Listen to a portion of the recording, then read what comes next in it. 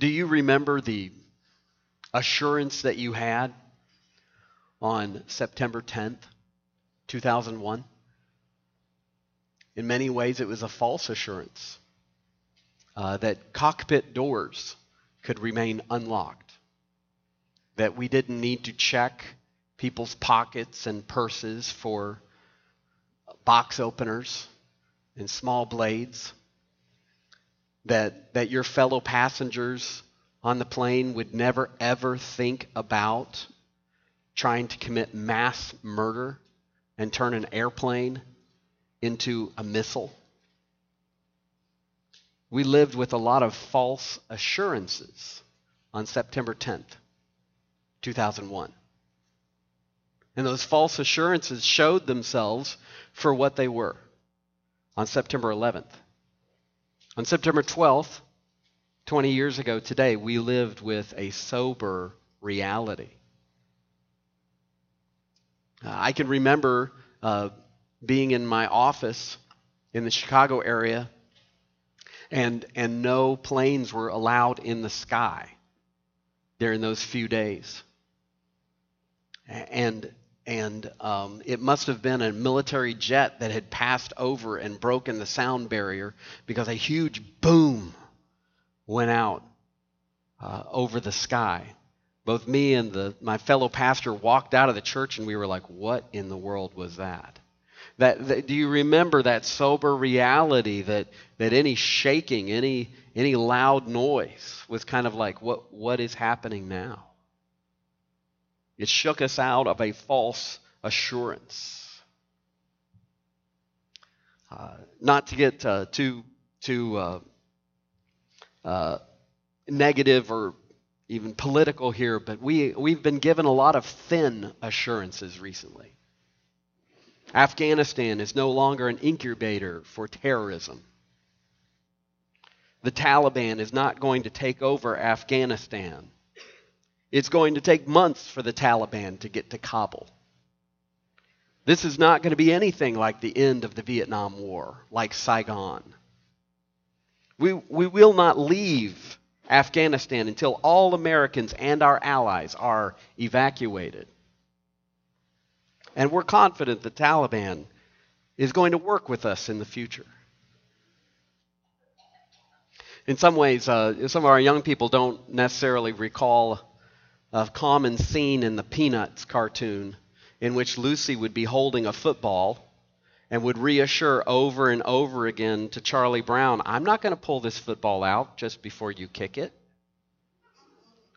I don't think it ever happened once that Lucy didn't pull the football out before Charlie Brown went to kick that football. It's a false assurance. It's like being assured by an insurance company. Don't worry, we have got your back. No matter what happens, we are going to take care of you. And then accidentally you getting a memo in the mail that they never meant for you to get, that's saying, hey, by the way, don't pay out for claims unless you absolutely have to. What sort of assurance would that be worth? Is when you would recognize it as a false insurance. Assurance is only helpful if you can trust it, for sure. Let me ask you, in what do you put your hope for the future? What gives you assurance? In what are you placing your hope? Hope comes up several times in the letter to the Hebrews, and ultimately that hope is Christ. As we'll see in chapter 4, as we've seen in chapter 4, as we see in chapter 6, it talks about that we have something that is so assuring that it's called an anchor for our soul. An anchor that doesn't move. And it describes this hope as being something that has passed through the heavens. But that hope is a person, and it is Jesus Christ. He is the anchor for our soul, the great assurance. You can trust the assurance of salvation that comes from God. After warning the readers that many can feel a false assurance and then fall away, we read in verse 9 through 12 of chapter 6, where we are here in Hebrews, though we speak in this way about this false assurance that someone can have and then fall away, though we speak in this way, yet in your case, beloved, we feel sure of better things, things that belong to salvation. For God is not unjust so as to overlook your work and the love that you have shown for his name in serving the saints as you still do.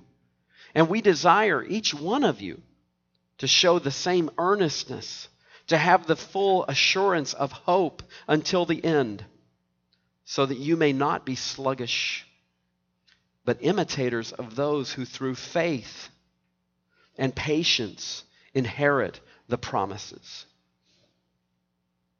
You know, we see in these verses something that could be misunderstood, misinterpreted, and it's a good opportunity for us to be reminded of the importance of Bible study, some of the values of Bible study, looking a little deeper than just reading the Bible for itself.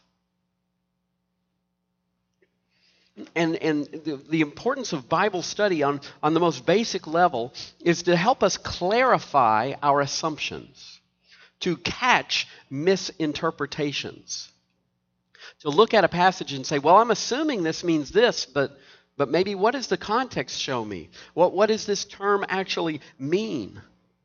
For example, read this from a Catholic faith perspective. Verse 10, for God is not unjust so as to overlook your work and the love that you have shown for his name in serving the saints, as you still do.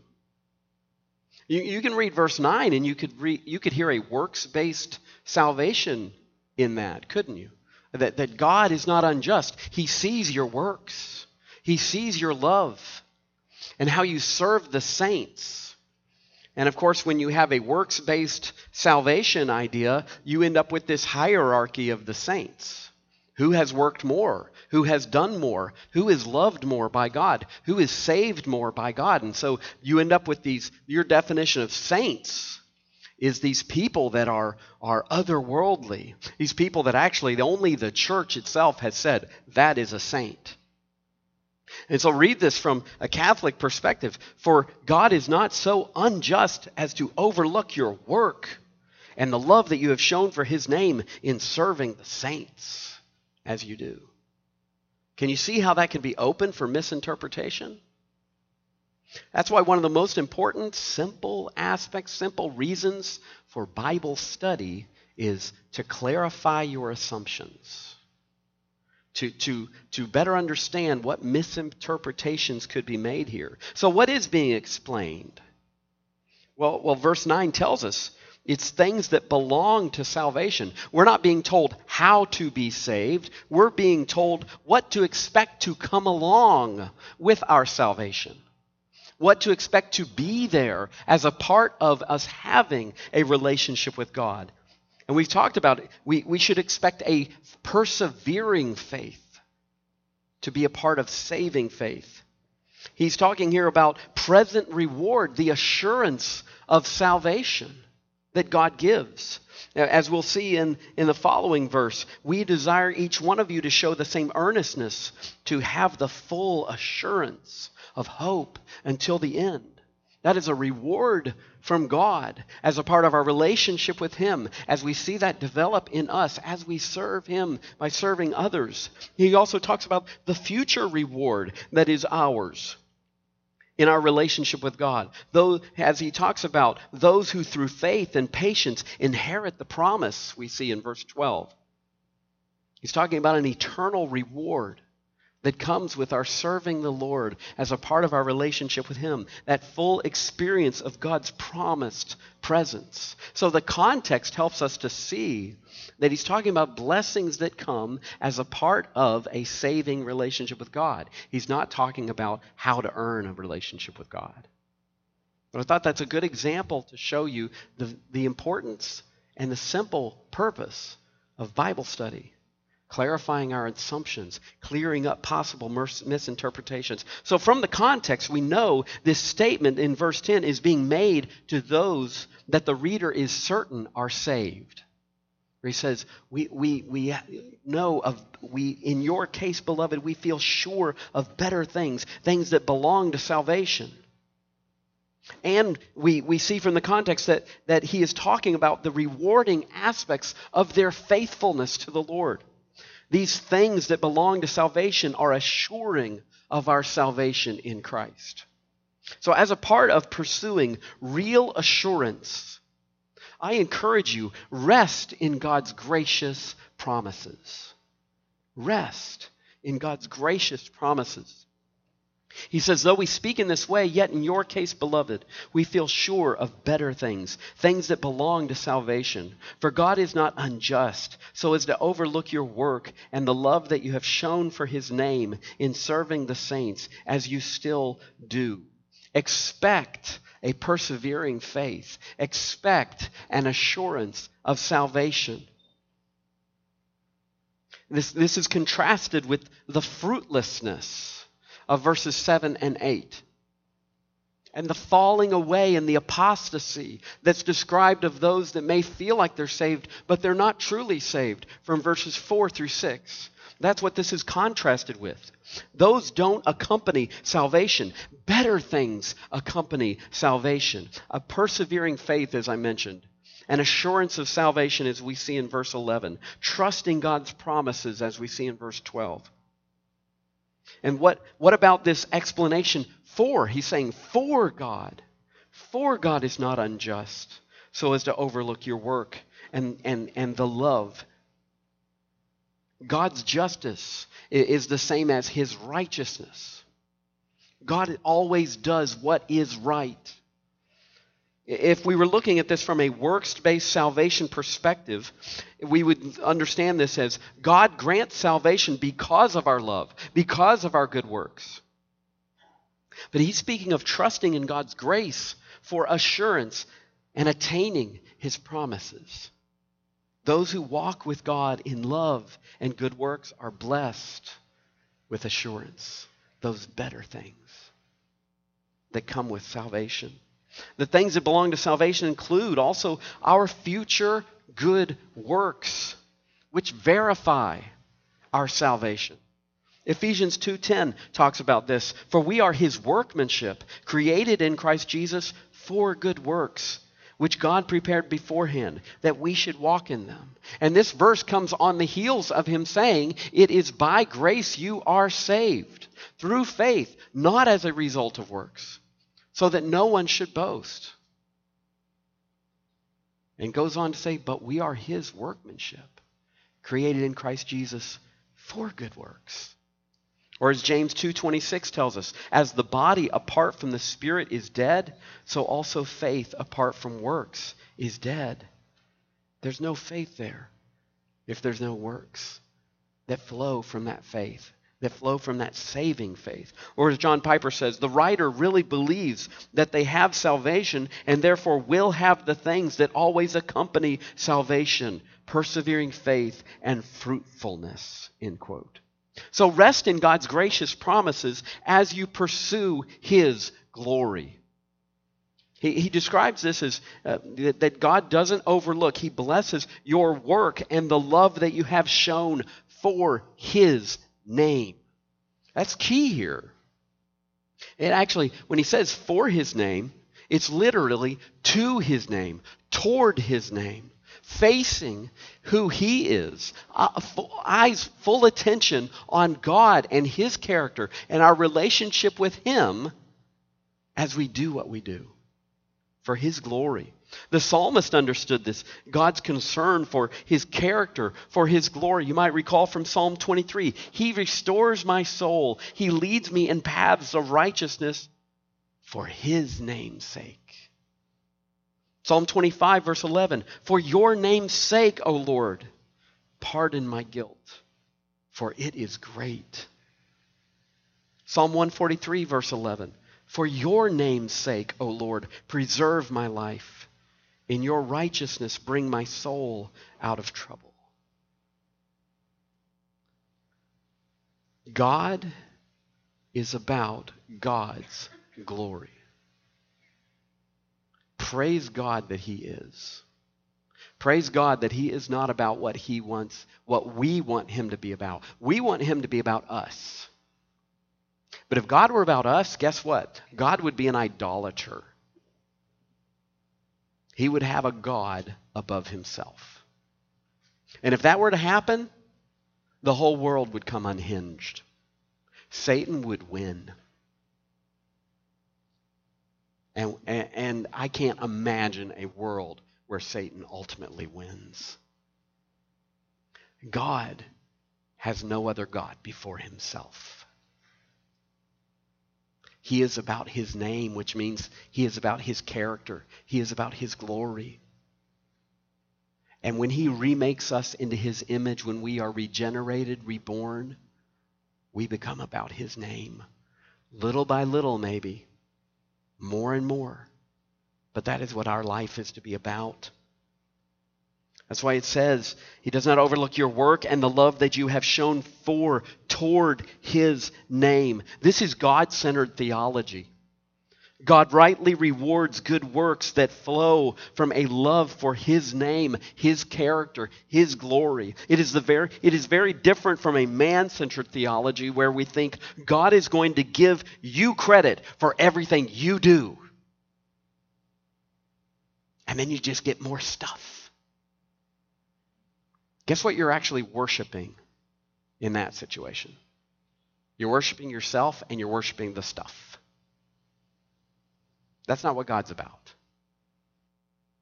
So rest in God's gracious promises as you pursue his glory through serving one another. You see the relationship there? Your work and the love that you have shown for his name in serving the saints. Martin Luther said this, God does not need your good works, but your neighbor does.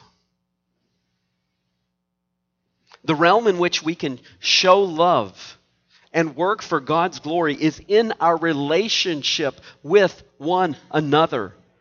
We'll read about the work that these believers had made and the efforts that they were making for their fellow Christians in Hebrews 10, where he says, "But recall the former days when after you were enlightened, you endured a hard struggle with sufferings, sometimes being publicly exposed to reproach and affliction, and sometimes being partners with those so treated.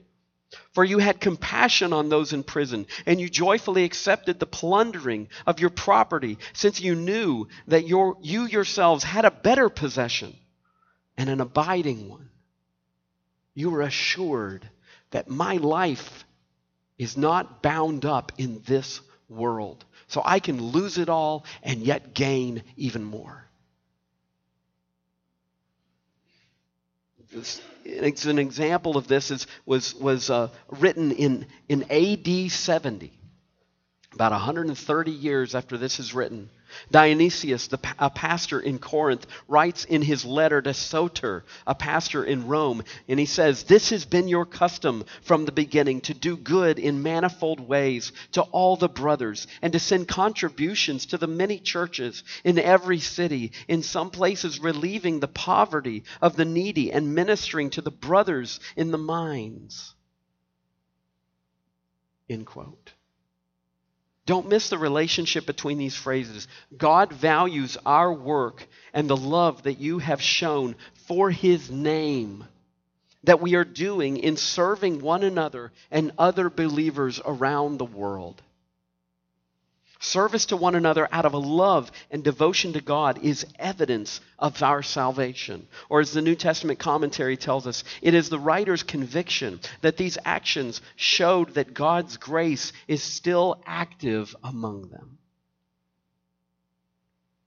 You know, we pastors as well as anybody else, we can be guilty of maybe either being like, you know what? I'd be happy if my whole life was just me and God's word. We can joke and say ministry would be fantastic if it weren't for people. That's a kind of tongue in cheek. We can be all about the glory of God, or any of us can be, and miss the fact that The greatest commandment was answered in 2 commandments. Love God and love people. Love God with all of yourself and love people more than you love yourself. We can also make the mistake of thinking, you know what, I don't need all that doctrine stuff.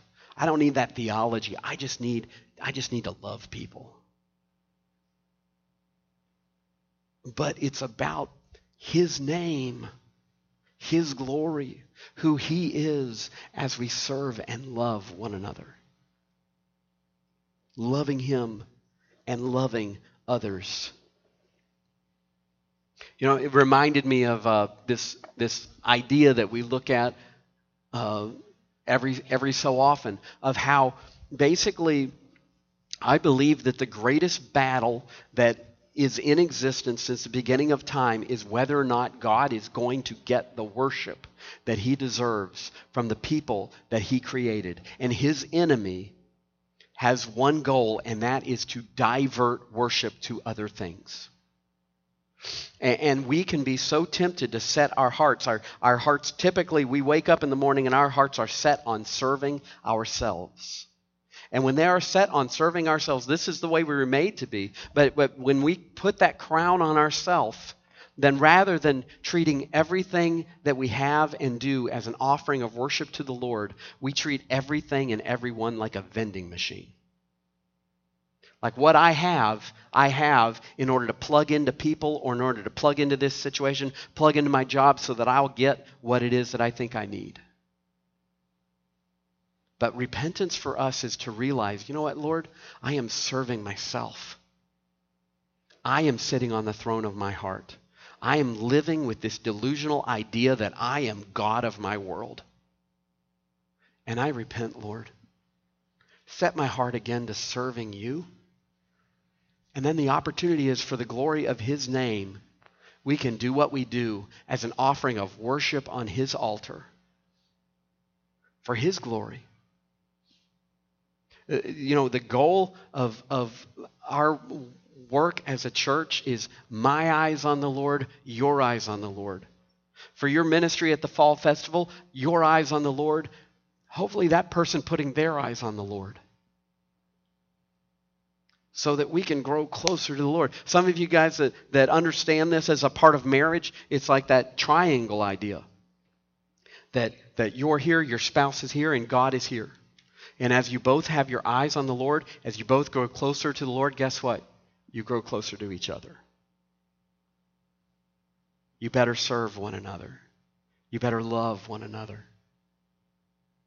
As your eyes, your glory, your attention is on the Lord and His name and His glory.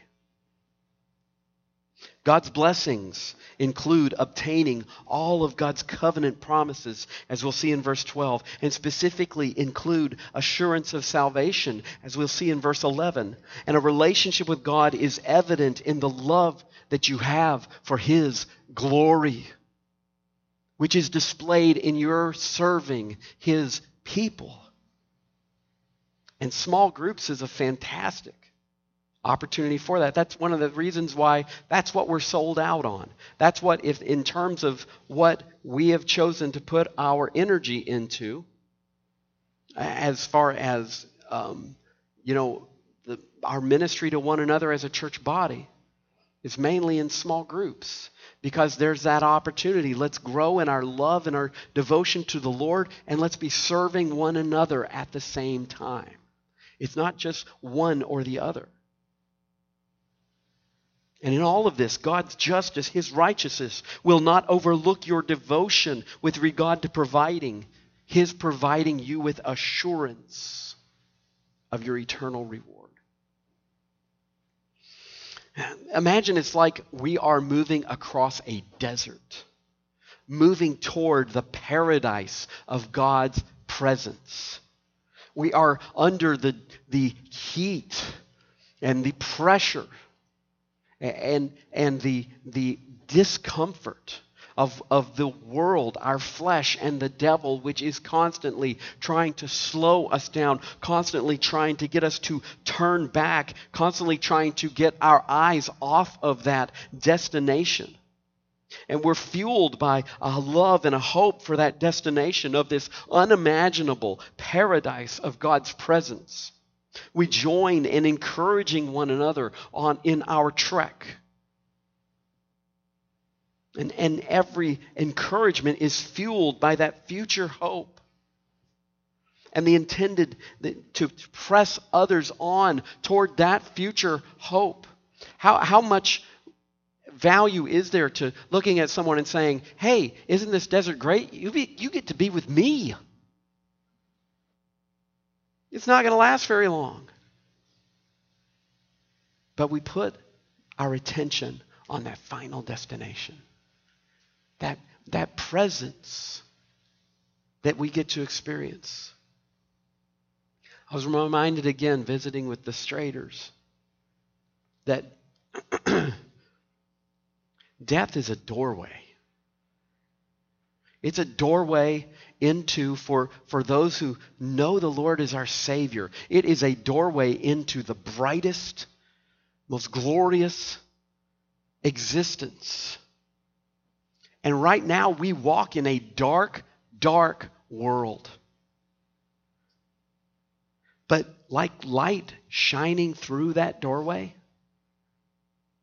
that we get a glimpse of it in this darkness that we're in, that we get to see a shimmer that's cast a path from that final room into this one. That's what we live by. And just as much as we get to walk in that light that's shining through that door, we get to walk with God now. The reward of following God is His presence. And the assurance that we will have His unfettered presence one day. We're looking ahead to God's presence, believing that all we need will be provided for us to get there. And in the meantime, we keep on serving one another, even in the smallest ways. God does not overlook the encouraging note that you will write, even in the form of a text.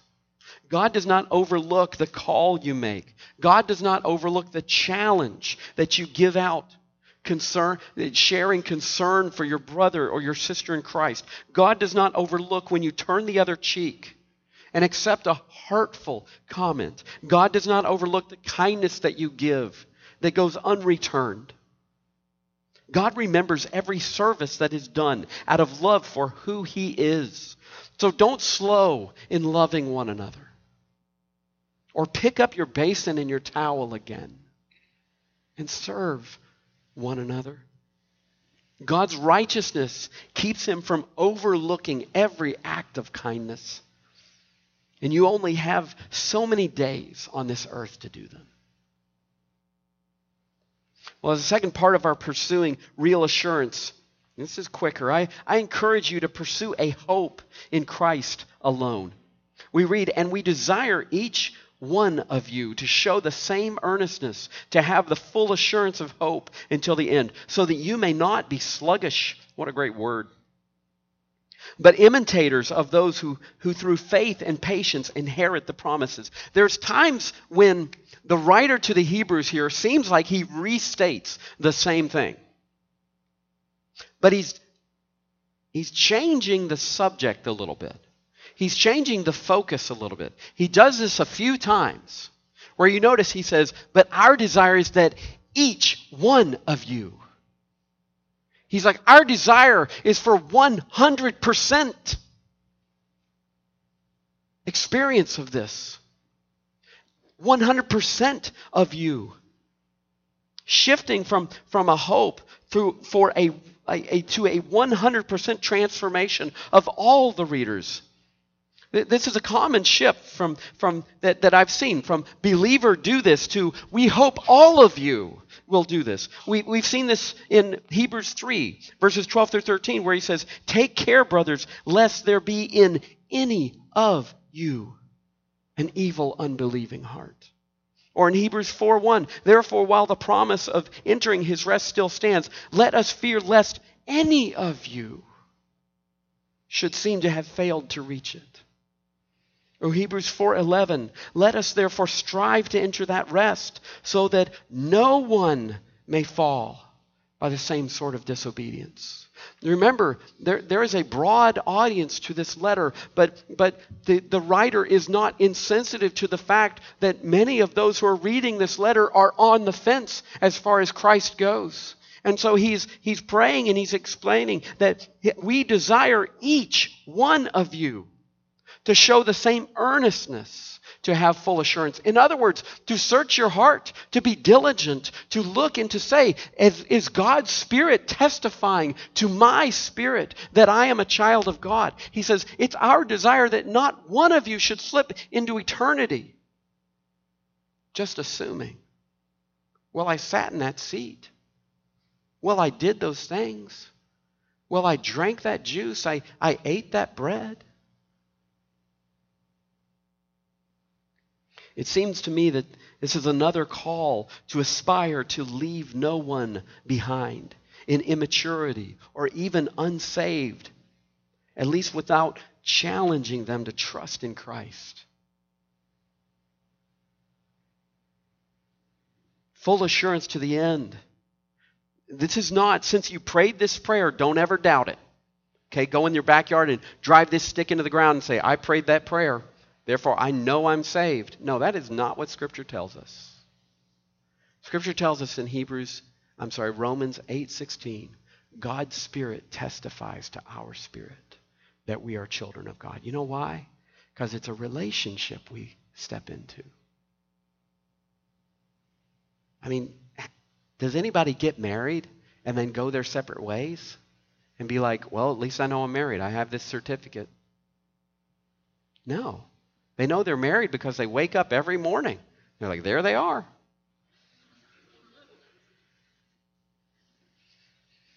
This is not responding to information, this full assurance to the end. This is responding to a personal invitation of relationship. This is a relationship with God that stands the test of time till we pass into His presence, or as he says, full assurance of hope until the end.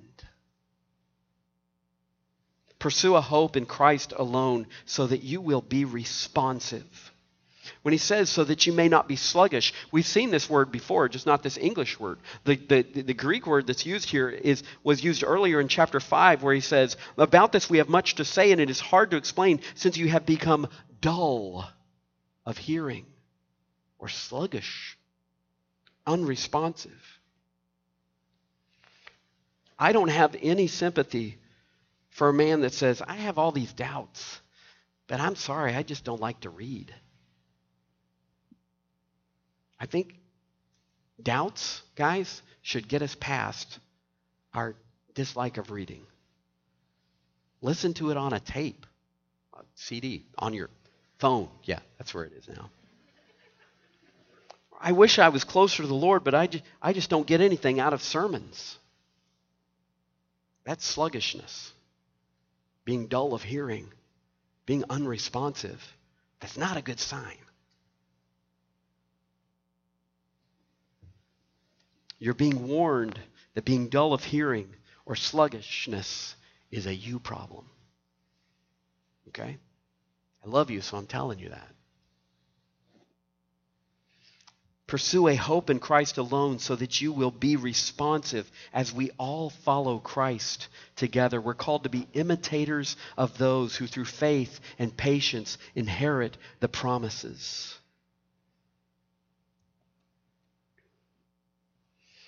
We'll ultimately see the best examples of this in chapter 11, the Hall of Faith. And so we should stay focused to the end of our lives on glorifying God by serving His people. This gives us complete assurance of God's future blessing and our assurance as we follow in the footsteps of other saints who have gone on to receive the full blessing of God's presence. You know, Tom is a great example of this. Someone who loved God's people out of a love for God's glory. Having a full assurance of hope until the end. Those of us from the men's Bible study, we can attest to that. Tom's love for the Lord. Tom's full assurance of hope until the end. Someone who through faith and patience has inherited the promises. Think of the value with this idea of moving across this desert that we are in toward this paradise that we have been promised. With our eyes focused on that paradise, think of the value of each traveler tasting the perfect water from that oasis destination, from that paradise destination, having a canteen for themselves that when they wonder, they take a sip again and they're reminded. Encouraging, or for those who are doubting the existence of that paradise destination and we realize they don't have a canteen. You know, we can give them some sips of our own, but really what we're telling them is, you need to go see the trail master. You need to get a canteen for yourself. You need to find that assurance from our leader, from our Savior. And we're encouraged as we are recalling those that we've been told about how they are already enjoying that paradise. Every testimony, my friend, it is a story of how the gospel has been passed down from one person to another ever since Jesus gave it to his disciples to share it with others. And we follow in the footsteps of those who have died with a world shaking around them, yet a smile on their face. Those who have died maybe with very little in the bank and a measureless heavenly retirement account. How do you rate the assurance of your salvation? Is God's Spirit testifying to your spirit that you are his child? Do you sense his call to love his glory and to love others? Do you sense his pleasure when you do this? Maybe the idea of loving others for the sake of God's glory, it's new for you. Put your eyes on God with your service and listen for his affirming assurances. Is your trust in God for salvation anything but a relationship? That's not a good sign. Is it just a matter of facts that you've decided to agree with? That you would answer correctly on a test? Or is he affirming them? Saying, I'm here. I saw you do that. I'm convicting you. I'm comforting you. I'm assuring you. That's what we should be looking for. That's what we can have. I remember someone asked a preacher that I really respect. They asked him, they said something to the extent of, when someone is praying to receive Christ as their Savior, but they don't feel like his assuring presence, they don't sense his presence in their life, what should they be doing? He said, keep doing it until they do. That's not a bad thing, folks. We don't stand on some decision we made. We don't stand on some position we took. We stand on the assuring presence of God in our life. And it's the kind that stands firm until the end. You know, when we were praying with the praise team up here this morning,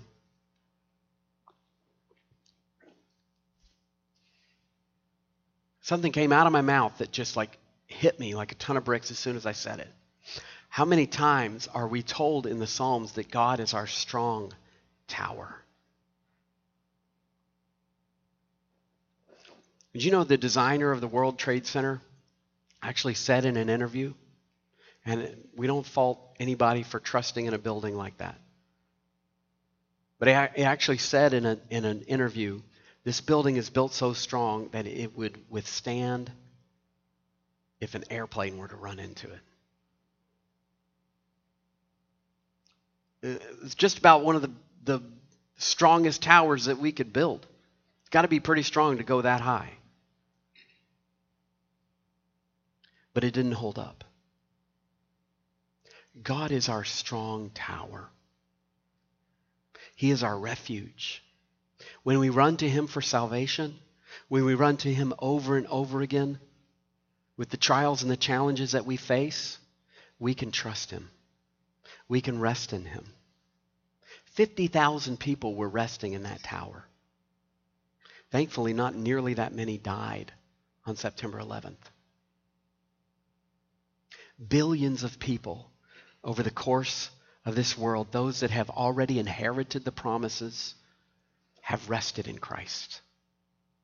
And he has proved over the millennia to be faithful, to be strong,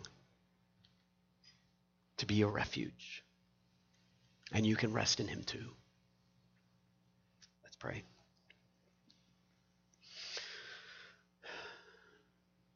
Gracious Father, thank you so much for your presence. Thank you so much for the things that belong to salvation. You're shaping us.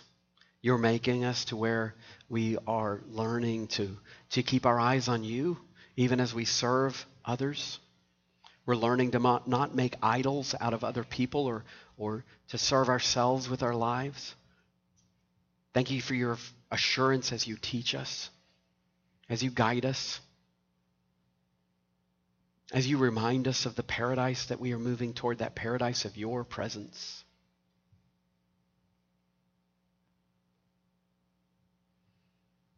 Father, thank you that you are our strong tower. You are our refuge.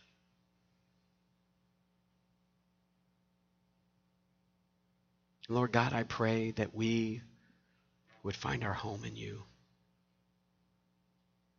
for your glory and for the good of those that we love in obedience to you. Lord, I pray these things in Jesus' name. Amen.